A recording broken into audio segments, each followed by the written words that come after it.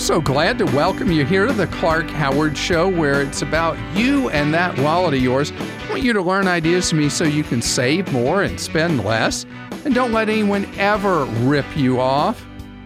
And our main website, clark.com. When you're looking for deals, clarkdeals.com. So a lot of people now are planning summer vacations, trying to decide where you're going to go, maybe book a cruise, maybe book a flight, a tour, whatever. I want to talk to you about one of the most confusing parts of buying travel. And I think about if you book an airline ticket or a cruise, how before you purchase, there's a big push for you to buy what they call trip insurance or travel protection. Sometimes they're not actual real insurance policies. And these policies are sold at very high cost. Very commonly, it will be 10% of the cost of the trip you're buying. And making claims, as I've heard over and over again from people, incredibly difficult. You know, the cruise lines and the airlines look at this as just another revenue point. And the nation's airlines have gone to these ginormous cancellation fees that if you need to change a trip, cancel a trip, they won't give you your money back. And on top of it, they charge you $200 to $400 for not being able to go. And it's just a terrible, terrible burden. And I speak of the airlines like a monolith. I should say, except Southwest, that charges no penalties at all. If your trip needs to change for any reason, or if you need to cancel, you have a year to use that money without any penalty whatsoever.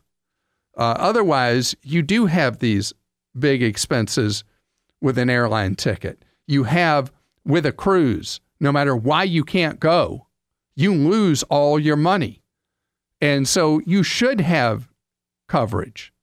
But when you're looking to buy trip coverage, I don't want you to buy it through an airline or from a cruise line because it's too expensive through them, and the coverage limits and exclusions are pretty ugly. I want you to buy it third party, and especially if you're doing a tour or a cruise where you lose all your money if you can't go, you got to buy this trip insurance. Airline ticket, maybe not. So when you're looking at stuff, I like for you to go to the clearinghouse, insuremytrip.com. And there you'll see every pretty much shape, form, and fashion of trip policy there is that has levels that are relatively inexpensive to very expensive, depending on what coverages you actually buy. If you are someone who's traveling to a part of the world where you're worried about what conditions are going to be like, civil unrest, terrorism, whatever, the only kind of policy you can really look at are these policies that you pay more premium for, but allow you to cancel for any reason. If you do cancel for a reason that would not normally be covered by a policy, and you just say, I'm not going to go, you don't get all your money back, but you get a substantial sum of your money back, and you don't have to worry about exclusions because a State Department warning won't be enough to get your money back.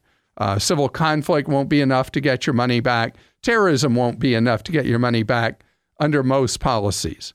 So they're expensive. I don't want you to just look at an electronic brochure or a physical one. I want you to read what is covered and know the easiest rule that an insurance commissioner told me once is that if it doesn't say it's covered, it's not. So that's the simplest way for you to know, because I will get calls from people who have trip insurance and will be nervous. I had one 6 weeks ago, I guess, from somebody going to the Yucatan of Mexico. I've had more than just that one about the Yucatan. And the person had trip insurance, but their trip insurance didn't cover it. He said, why buy it? Exactly.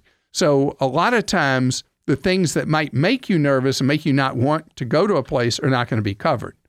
The standard kind of coverage for a trip insurance policy is really to cover illness or death in your, obviously you're not going to be that worried about your money if you're dead, but anyway, illness or death of you or a family member is what is principally what's covered by these policies. The other thing is what's known as supplier default. If the travel supplier goes bust, that you get your money back. Jim joins us on the Clark Howard Show. Jim, how you doing?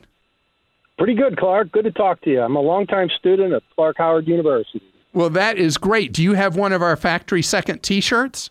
No, but I regretted not buying one when I saw those a few years ago. Oh, okay.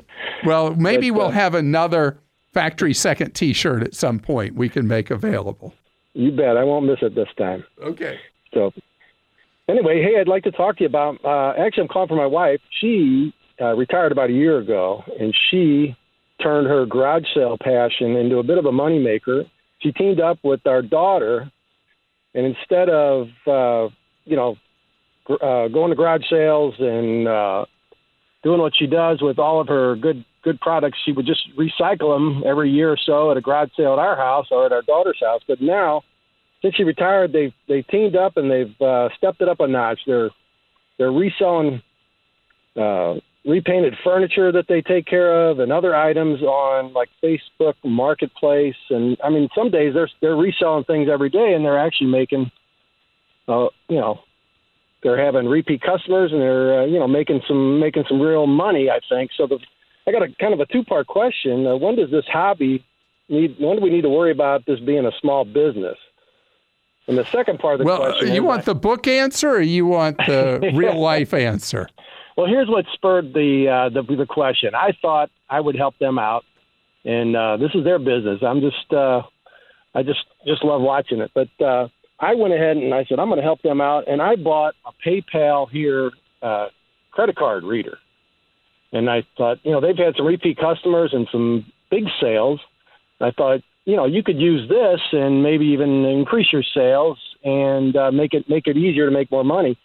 But I ordered that thing, and it comes in, and it says you have to connect it to your PayPal business account. That was a big red flag. And if you could help explain, we did not hook it up. It's still sitting on my desk. Let me know, what you think. Right. So this is a very gray area, because technically, once you're making money from something, it's supposed to be reported as a business. But with a hobby, one of the most important considerations is, do you need that income to live? If it's something she just loves doing and it's fun for her, then that's not really truly a business till it really starts making substantial money. Yeah, we're having a blast doing it, and it's not substantial money. It's a lot of good fun money. So okay. So let's see. I got to answer this two ways.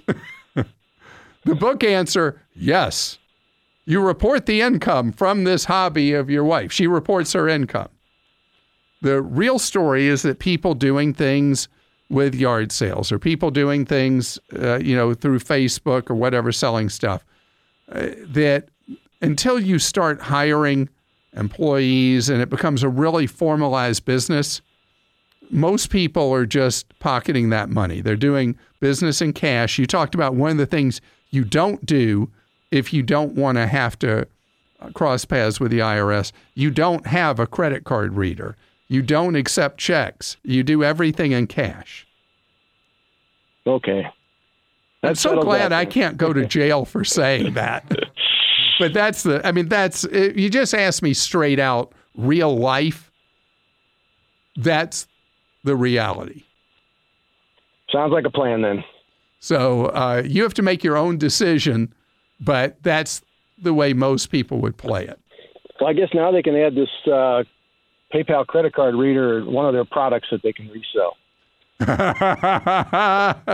That's probably a good idea, because if you don't want to have to declare the income and do all the paperwork and all that, you just keep it really informal. Gosh, we never realized this was becoming a real thing.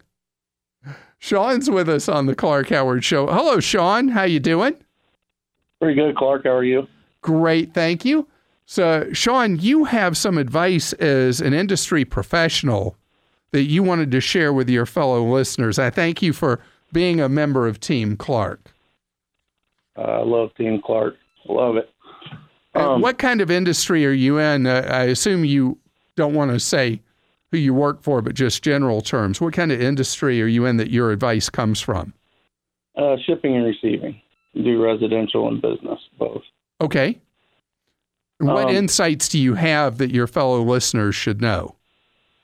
Well, I keep on seeing the elderly people in the community getting scammed, and it's all starts with the phone. You know, they answer the phone, they don't know who it is, and then, you know, they're giving up their savings account number, their checking account number, and it's the computer scam that's going around where they say your computer's infected, and then you give them access, and then once they get in there, they get into your checking and they just kind of shut you down. Yeah, I mean, we get that call, unfortunately, too frequently. Yeah. We also had had one of the couriers go to a house and pick up a package, and he could tell the elderly lady was kind of flustered. Brought it back, gave it to me. We opened it up, and it was just like a pack. Opened it up and had $34,000 cash in there. What? So, yeah, $34,000. And what kind of scam was she getting taken in? She actually, because obviously authorities not involved, she was called and told her granddaughter was kidnapped. Oh. And they told her she couldn't tell anybody or they would kill her granddaughter. And they asked her how much money she had. She had $34,000. So she went and got it, and they chose us to pick it up. And luckily, the courier could see, something was wrong. So this is fantastic. Did the courier get a reward from any authorities for being heads up about that? Yeah, he did. Yeah, he did. I'm so glad. Pretty good. There's a new shield for bankers, where bankers used to just have to sit there and watch their elderly customers get taken in these scams, and now bank employees are allowed to step in, and even if they make a mistake and something was not a scam, they don't get in trouble for it because they're one of the best places to stop these things. But what a wonderful thing that your employee did. Yeah, we were really proud of him, and the family was obviously really happy to get that much back. So what did the elderly lady say when her granddaughter was fine and she had her $34,000 back? I wasn't in on that conversation. I was the local police because I didn't want to contact her and scare her. So that was the local police that made contact. But she was extremely happy. Everybody was okay. Well, that is great news. Any others that you want to share with me quickly?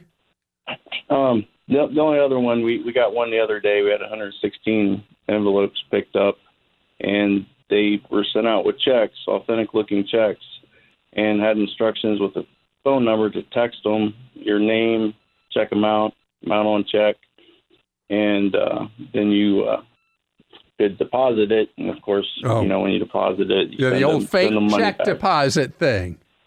Yeah. Wow. Is that one ever going to die? I guess it still works.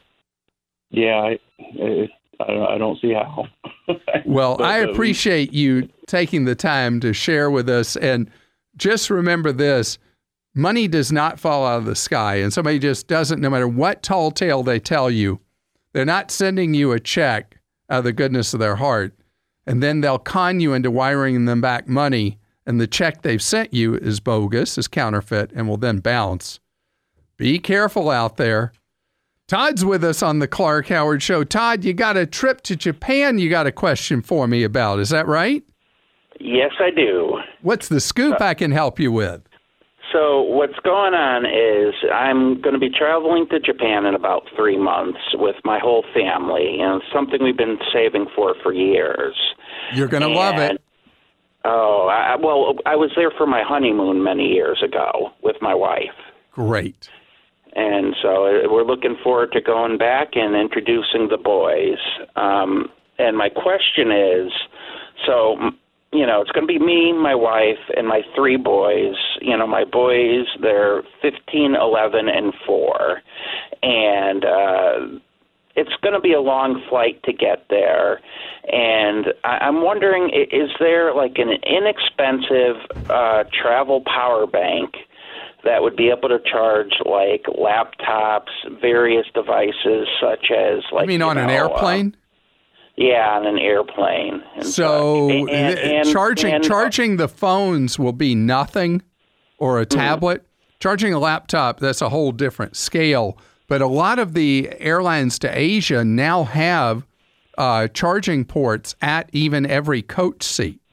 Okay. Well, we were also wondering for like our cell phones when we're actually in Japan. Perfect. So 10,000 mAh battery things now on eBay and Amazon are like $10 and up. Okay. And 10,000's great. That's like a couple of days battery life extra for each phone. And so that would be a great travel gift, is get everybody a $10 one, and then they'd be able to charge away. And make sure you have a travel adapter or two for charging the laptops once you're in Japan at hotels or homes or whatever. I'm so glad you're with us here on the Clark Howard Show, where it's all about your empowerment with knowledge so you can keep more of what you make. That's the goal. That's our purpose. And so you expect from me good guidance, good advice, good direction. But there are times you feel like I need to go learn how to read a financial map again. And you may be disappointed with the answer I gave to somebody or an opinion I've shared or whatever. And that's why we have Clark.com/ClarkStinks. It's where you can go post where you feel I missed the mark, or worse, I sent somebody on a wrong path or just gave bad advice. And once a week, our producer, Christa, goes through your posts and shares highlights with you here on the air. I should have never encouraged you to speak. You must think I'm pretty stupid. You should be ashamed of yourself. Well, maybe I'm wrong. Maybe I'm wrong. Maybe you're right, pal.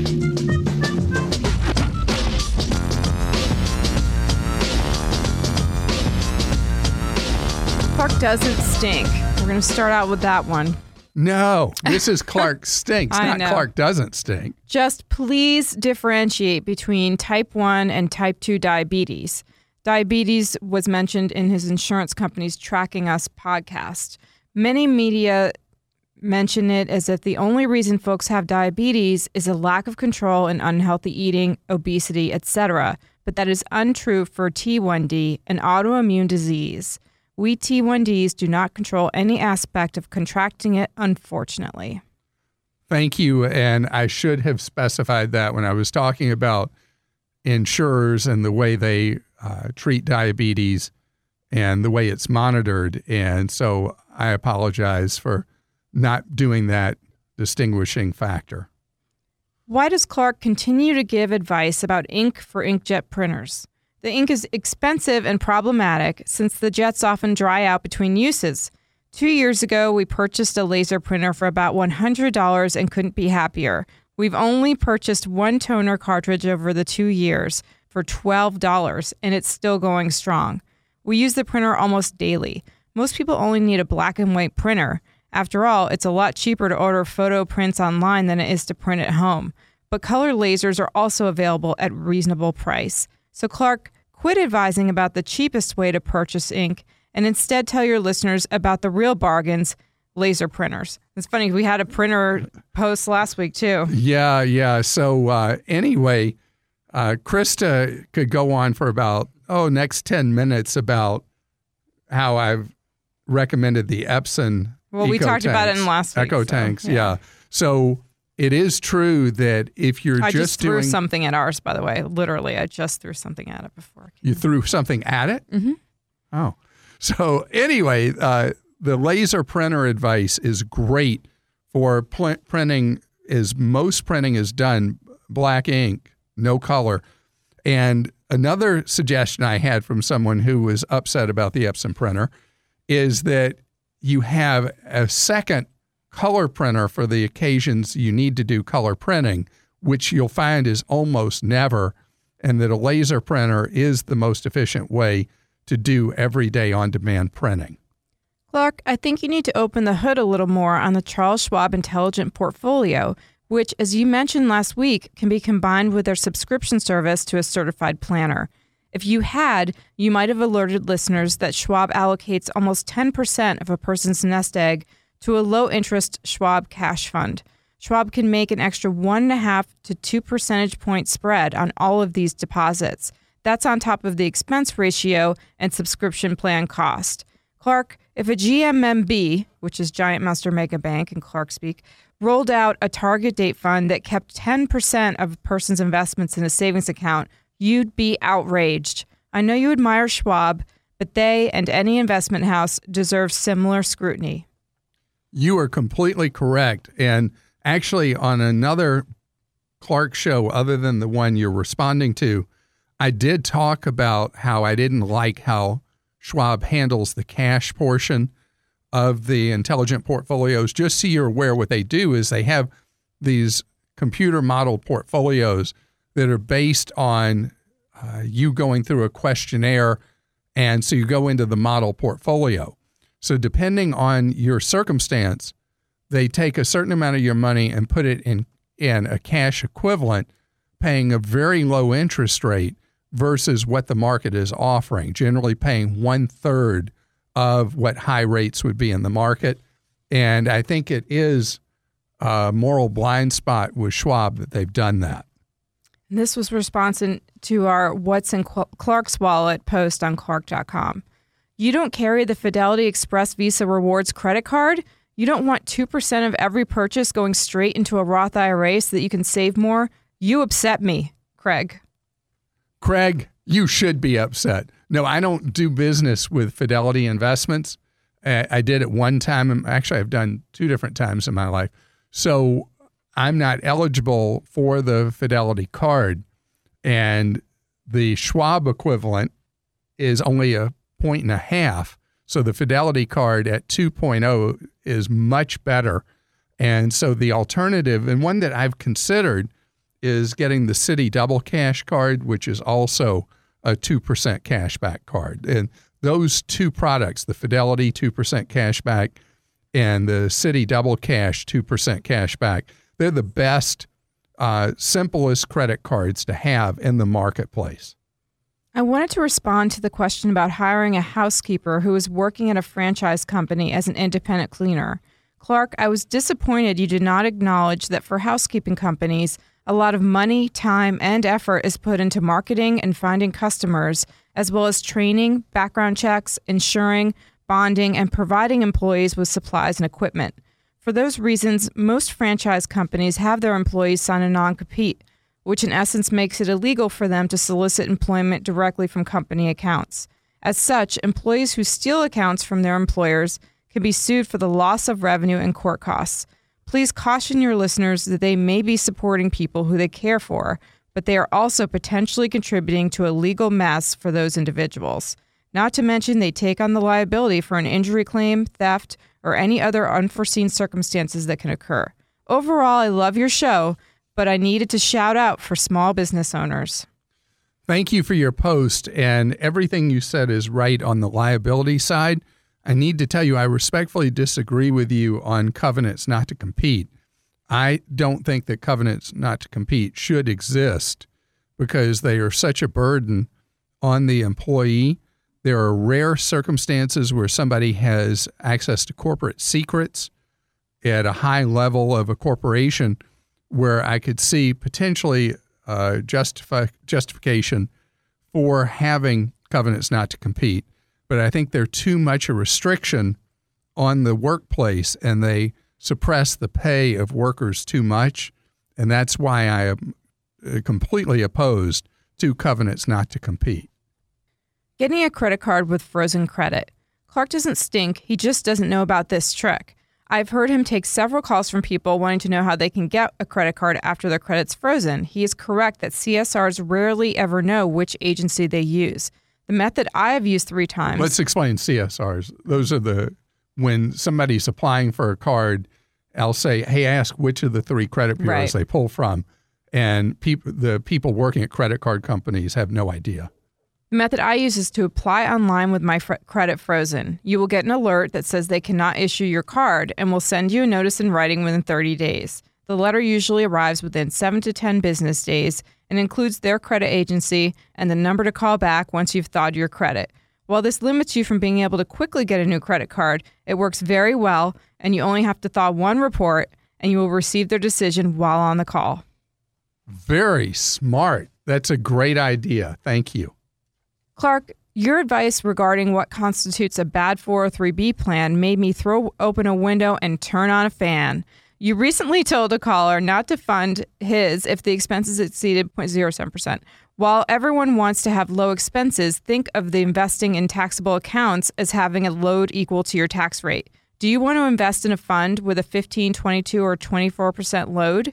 If you look at the Bogleheads wiki in 401k plans, they do the math and come up with a rule of thumb that it is generally better to invest in a bad retirement plan instead of a taxable until the expenses reach 1.7%. And that's from Mike. Mike, thank you. All right. So use your fan instead of air conditioning. It's saving you money. But as far as needing to clear out the stink from me talking about 403B plans, so here's the story. If you think about how I guide people on that, what I encourage them to do is to contribute in a 403B up to the employer match, if there is an employer match, and then contribute to a Roth IRA. So they're completely keeping their money still in a qualified retirement account. The Roth, you're never taxed on it or your earnings. Very few people are going to put more than $6,000 a year in a retirement account, and that's the ceiling on the Roth. If somebody does intend to put more money aside than that, then we can have a real discussion about whether or not it's worth it to have money in a way overpriced 403B plan or a traditional investment account. Clark, you were off the mark when you said that counterfeit goods on websites don't matter to you because you don't buy brand names. Here's why. Counterfeit goods have been shown to fund terrorist organizations. They are dangerous. For example, counterfeit fragrances have been shown to sometimes contain urine to achieve a realistic color. Counterfeit goods cheat companies out of real customers. They cheat consumers out of hard-earned dollars. Your advice on shoes is correct. However, it goes way beyond that. Almost anything can be counterfeit if not from the original source. Clark, you're all about helping people not to be ripped off. Well, counterfeit merchandise is the biggest ripoff there is. Please help sound the alarm. Thank you. I appreciate your post. And if you're not familiar with context, what I talked about before is that when you buy goods online, it has become a big problem with massive numbers of counterfeit items being sold, generally under brand names, especially designer labels. Because the reason the counterfeiters concentrate in that area is that's where the highest profit margins are. If they can fool somebody into thinking that they're selling you a brand name item. And the thing with the perfume, I'm not familiar with that. Someone has dissected the Clark Stinks sounder. Clark Stinks makes an unpleasant breeze wafting from a high school boy's locker room after they lost the big game. Why? Because instead of billing client hours, I've been on a hunt to find the audio sources for the Clark Stinks intro. I knew exactly one of these without looking them up.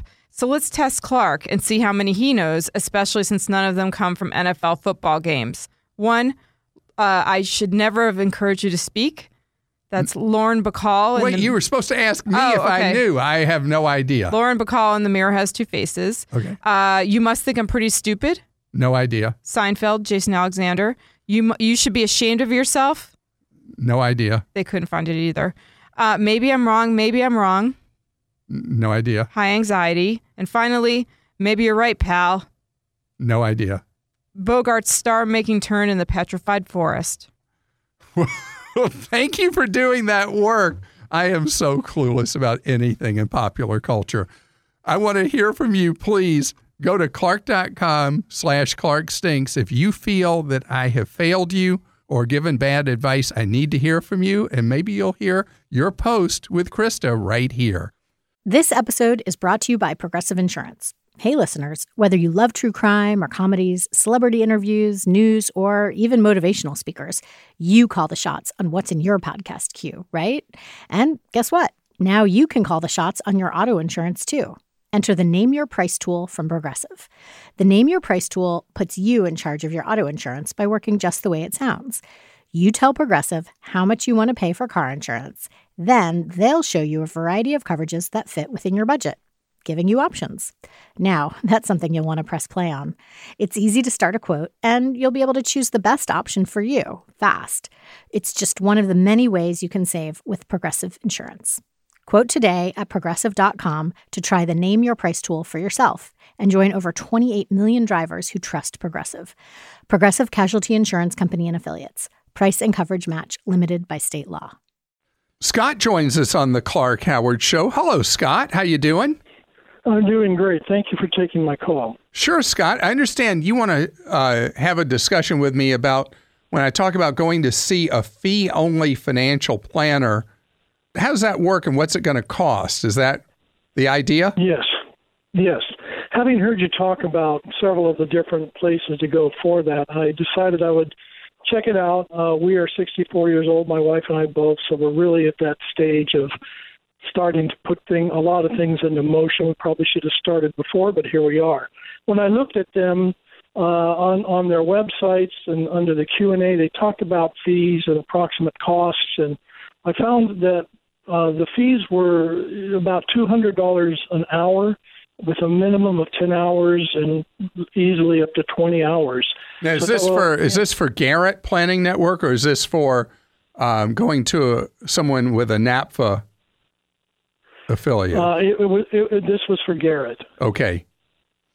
All right. Now, Garrett, let me tell you how Garrett works. It's a referral service, and the services that each Garrett planner offers could vary, and the fee structure would vary. So, okay. And I should say who should use Garrett and who likely would be better off using a NAPFA person.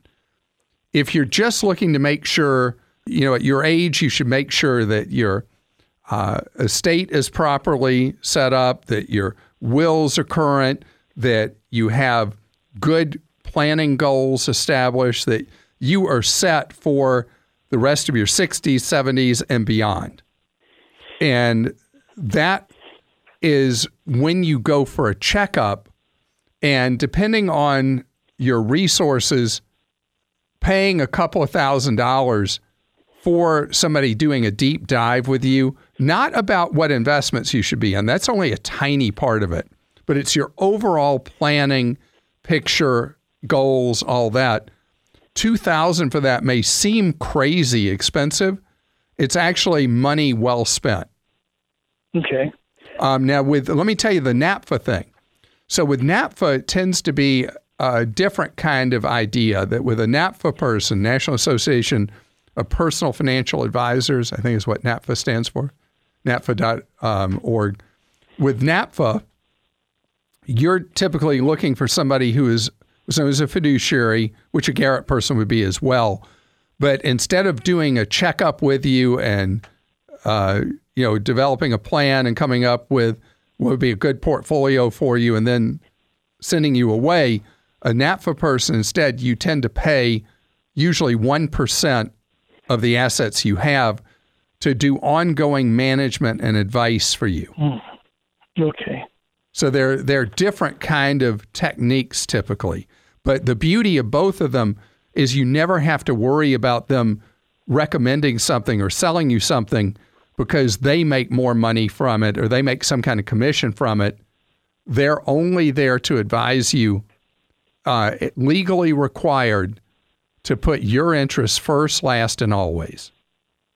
That they're there for you as your advocate. Okay, so NAPFA then is for someone to help manage our funds at you're saying about a 1% fee, and Garrett, as you also mentioned, is much more of just a checkup to see where you need to be. Exactly. And both of them, any good fiduciary who's well-trained will make sure they're talking to you and guiding you over time with much more than just you should be in this fund, that fund, or the other fund. They're looking at your overall picture, where family fits in it, the dynamics of what goes on with kids and grandkids and stepkids and blended families and all that, and how you're going to handle all those things. I don't know your personal situation, but you get the idea. You're listening to The Clark Howard Show. Thanks for joining us today. The Clark Howard Show is produced by Kim Drobes, Joel Larsgaard, Deborah Reese, and Jim Ayers. And remember, 24 hours a day, we're there to serve you at Clark.com and ClarkDeals.com.